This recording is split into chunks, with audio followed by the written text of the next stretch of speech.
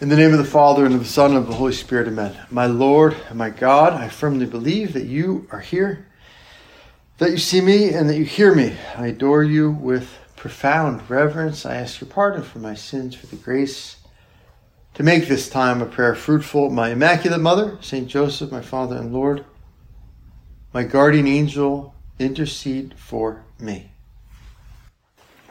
With your permission, Lord Jesus, exposed here before us in the Blessed Sacrament, we give you thanks, Lord, for your presence and for life, for the life that you've called us to live in you. And we know that to be a Christian, Lord, to encounter you and have you enter into our life is something radical, right? We call it a new life in Christ. It should change everything. It should affect everything. And not just now, but always. Our life in Christ is not just for this life, but it's eternal life. It lasts after death. We read in Hebrews, "For here we have no lasting city, but we seek the city which is to come." We know as Christians that we're pilgrims, that this is not a destination spot. We're just passing through. And that's good for us to consider. Time is short, but eternity is long. Time is short, eternity is long. And even that consideration, right, helps us to put up with life's shortcomings, with our crosses.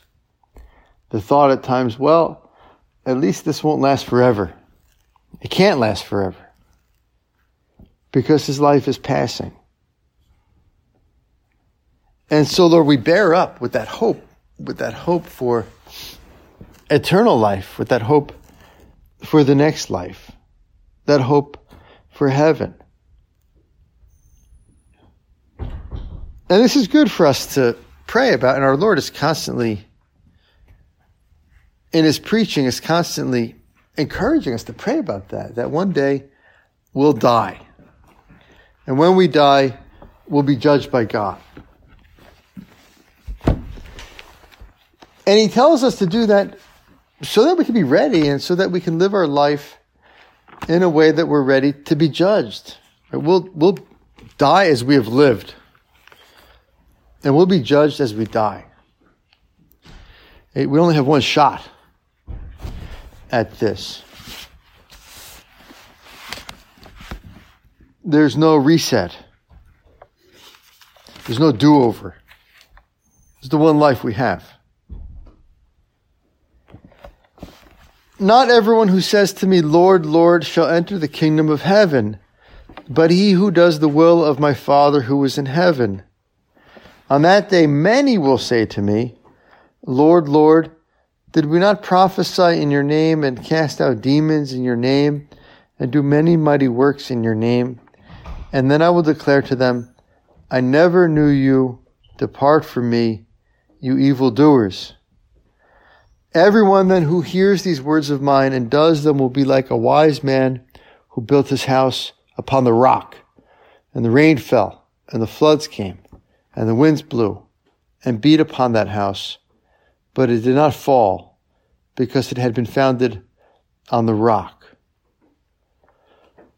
Lord, thank you for your honesty with us. Thank you for your truthfulness, for your charity, which shows itself in your preaching.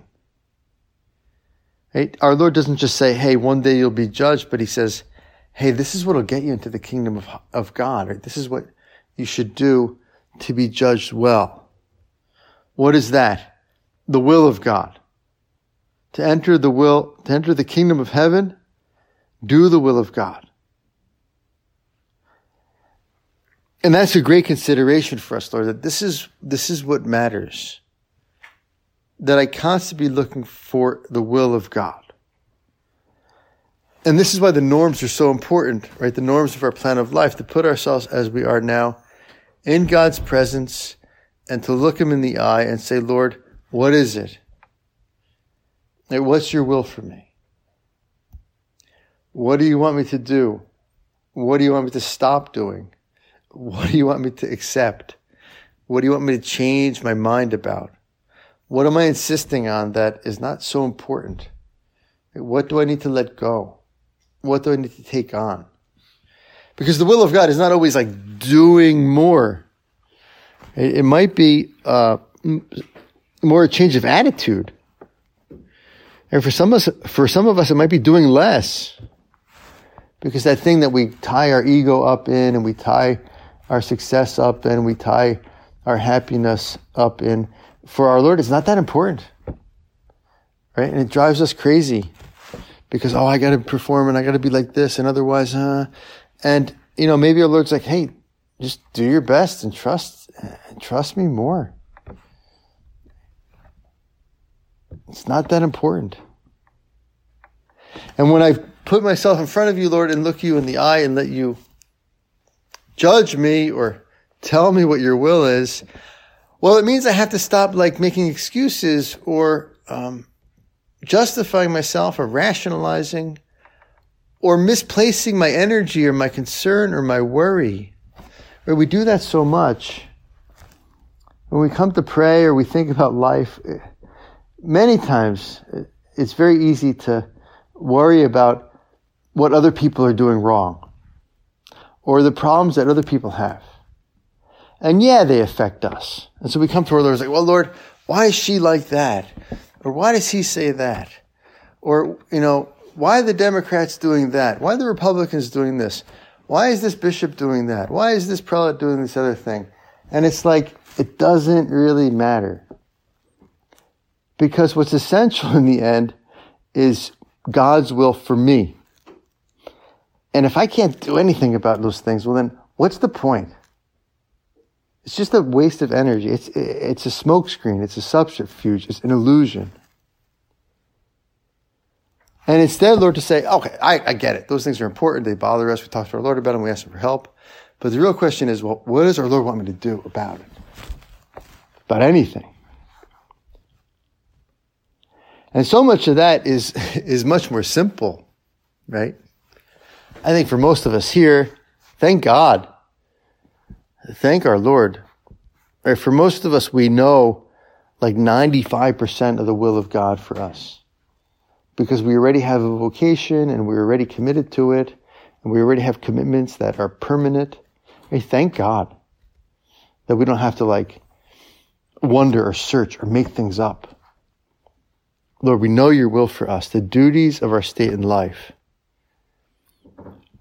the people in our life, to live the gospel, to take advantage of the sacraments, to develop our friendship with you, to be good husbands, to be good fathers, to be good friends, to be good workers.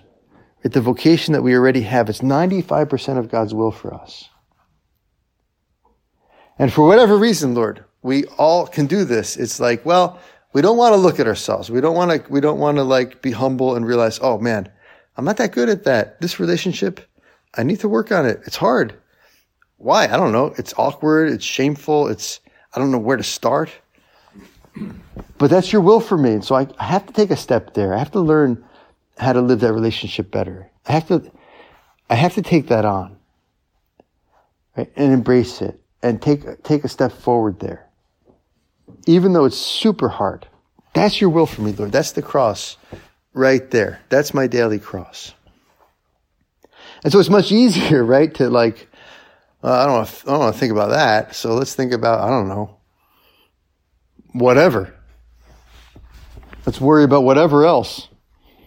Except the thing that is where the grace of God is, right? Where the gift of self is. Where the humility is.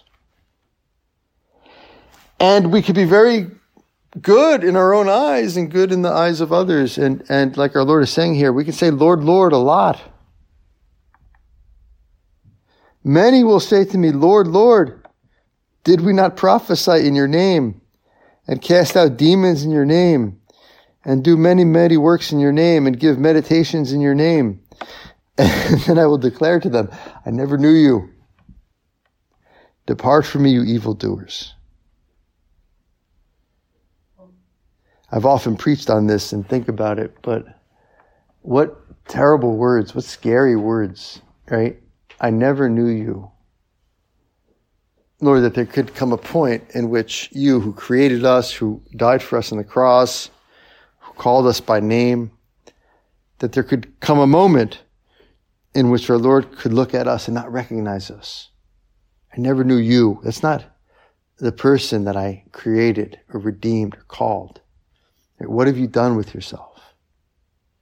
The power of our freedom, Lord, what happens to us if we don't do your will? Even if ostensibly on the outside we have the right words and we have the right opinions and we're doing the right things, if we're doing our own will, right? Lord, if I'm not becoming like you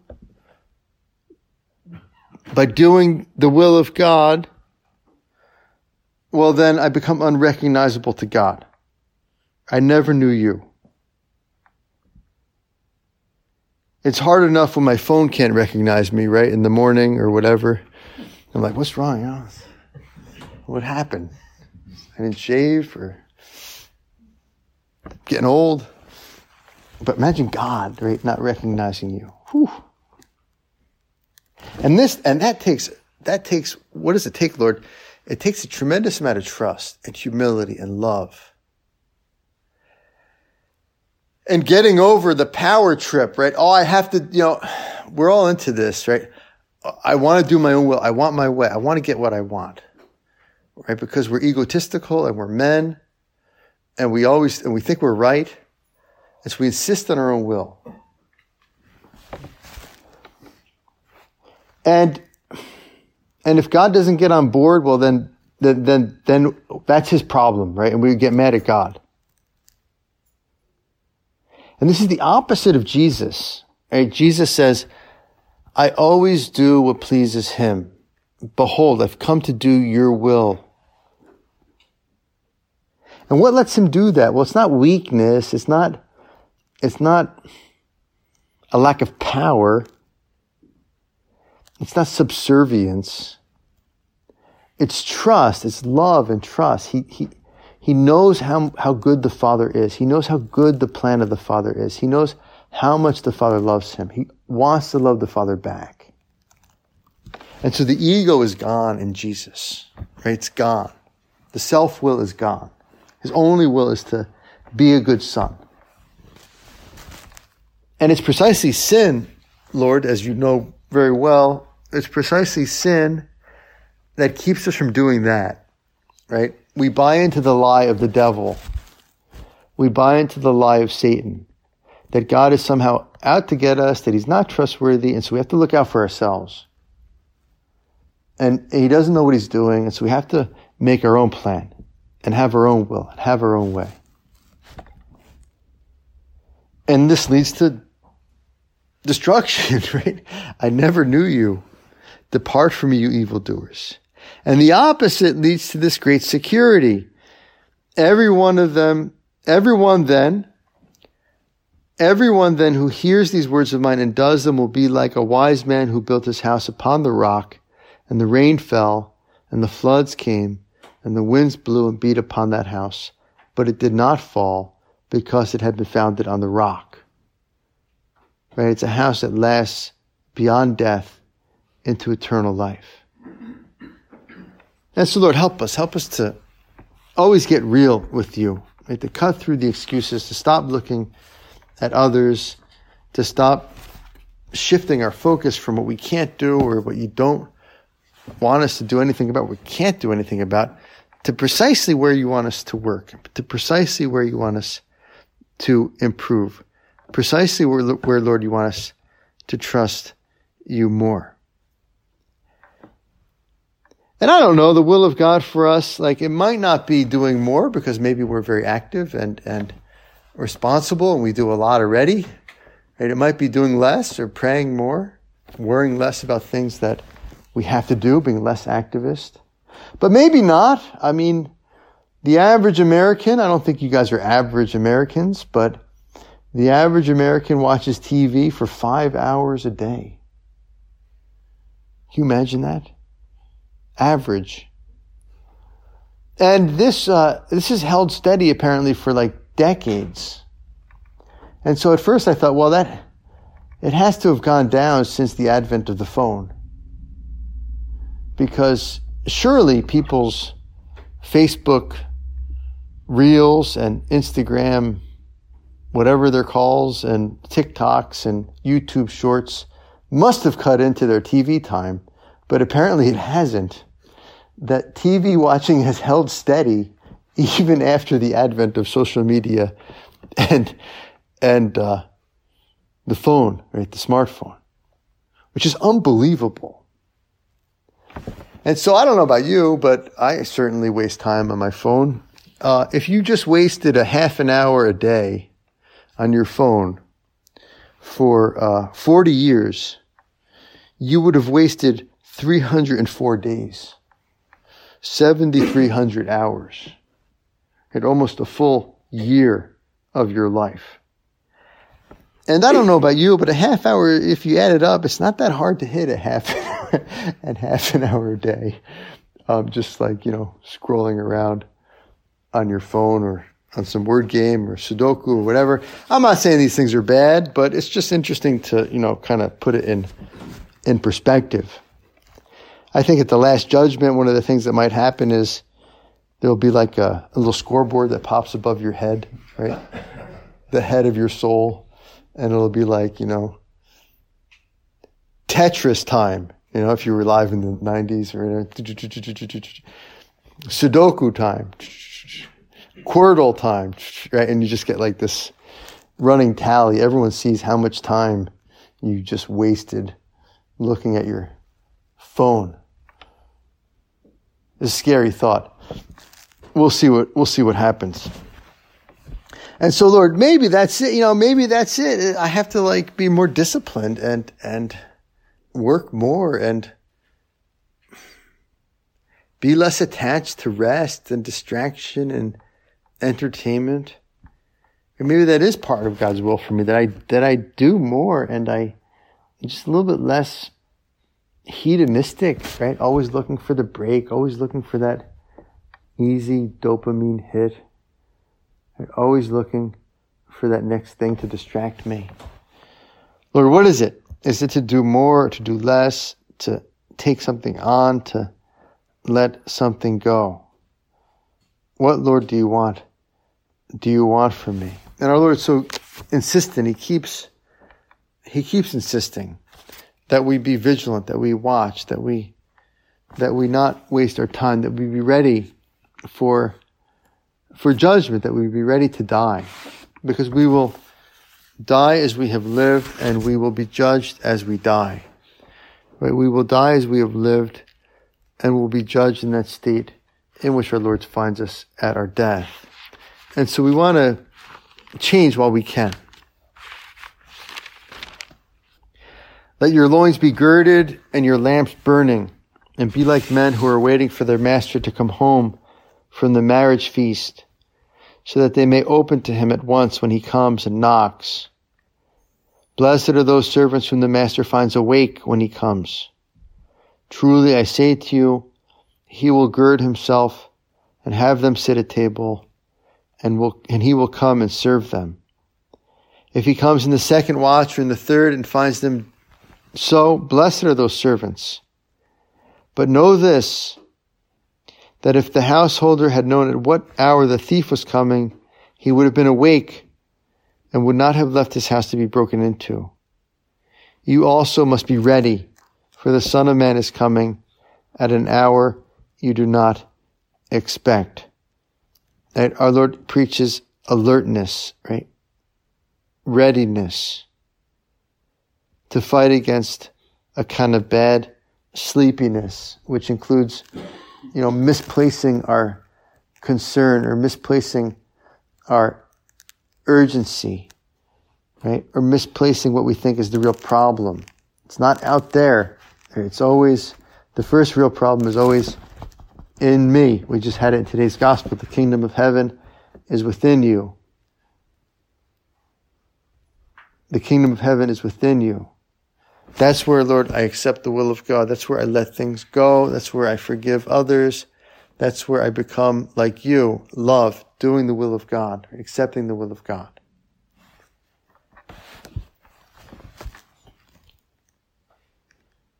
That's the front line, right? That's ground zero.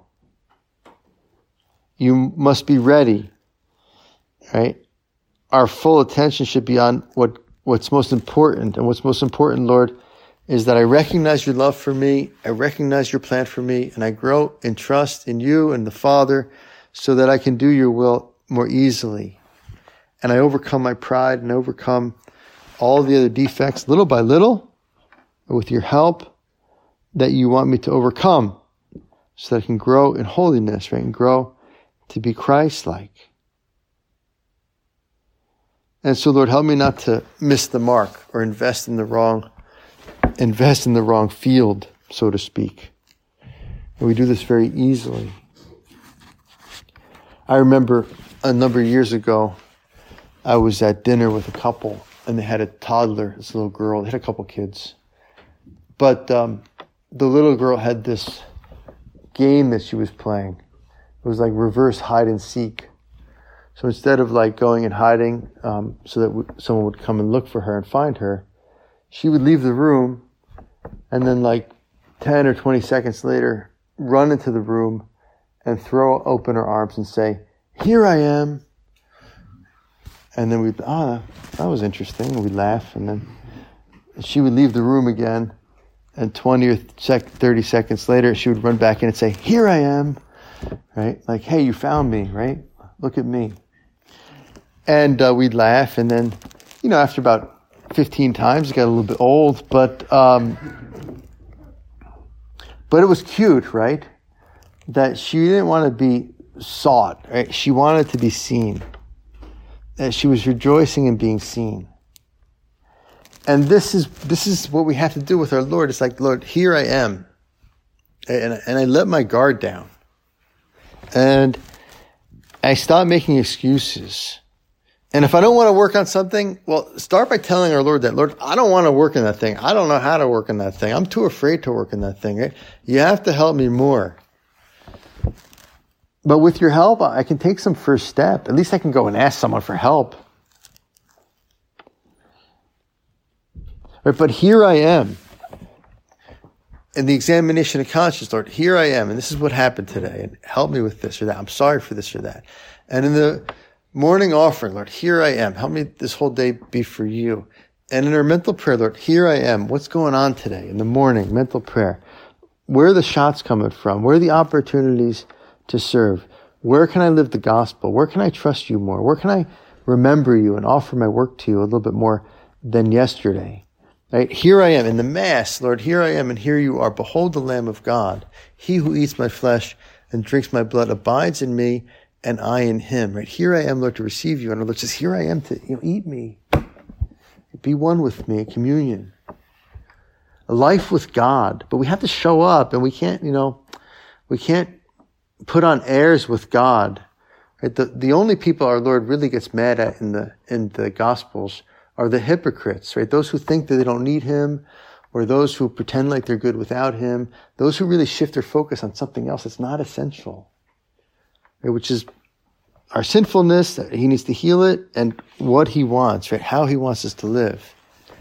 And so our Lord pounds the heck out of those Pharisees and those hypocrites because they need it, because they're way off. "Lord, Lord, didn't we do this? Lord, Lord, didn't we do that? Lord, Lord, didn't we do this?" And he says, "Depart from me, I never knew you." Right? They're like the Michael Jackson of the spiritual life. What have you done with what have you done with yourself? Right? Totally unrecognizable. I'm sorry. I shouldn't single out people. That's not. I apologize. Poor guy. We can pray for him. He's dead. As far as we know. Anyway. Our Lord is interested in the real us. Right? Here I am, Lord. Right, here I am.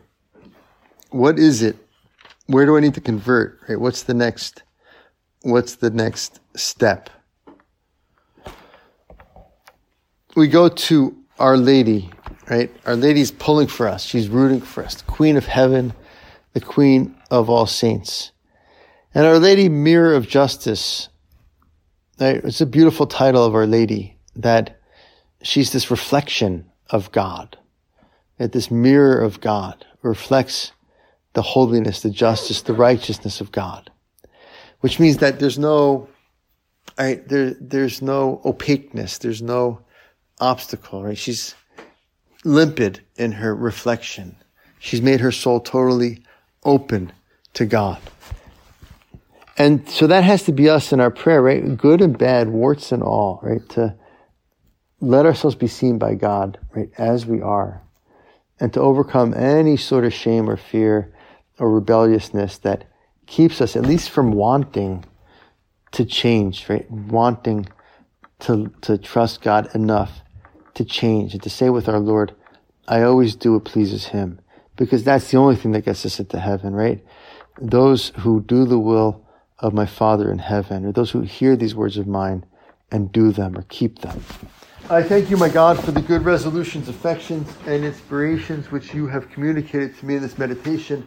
I ask your help to put them into effect. My Immaculate Mother, Saint Joseph, my Father and Lord, my guardian angel, intercede for me.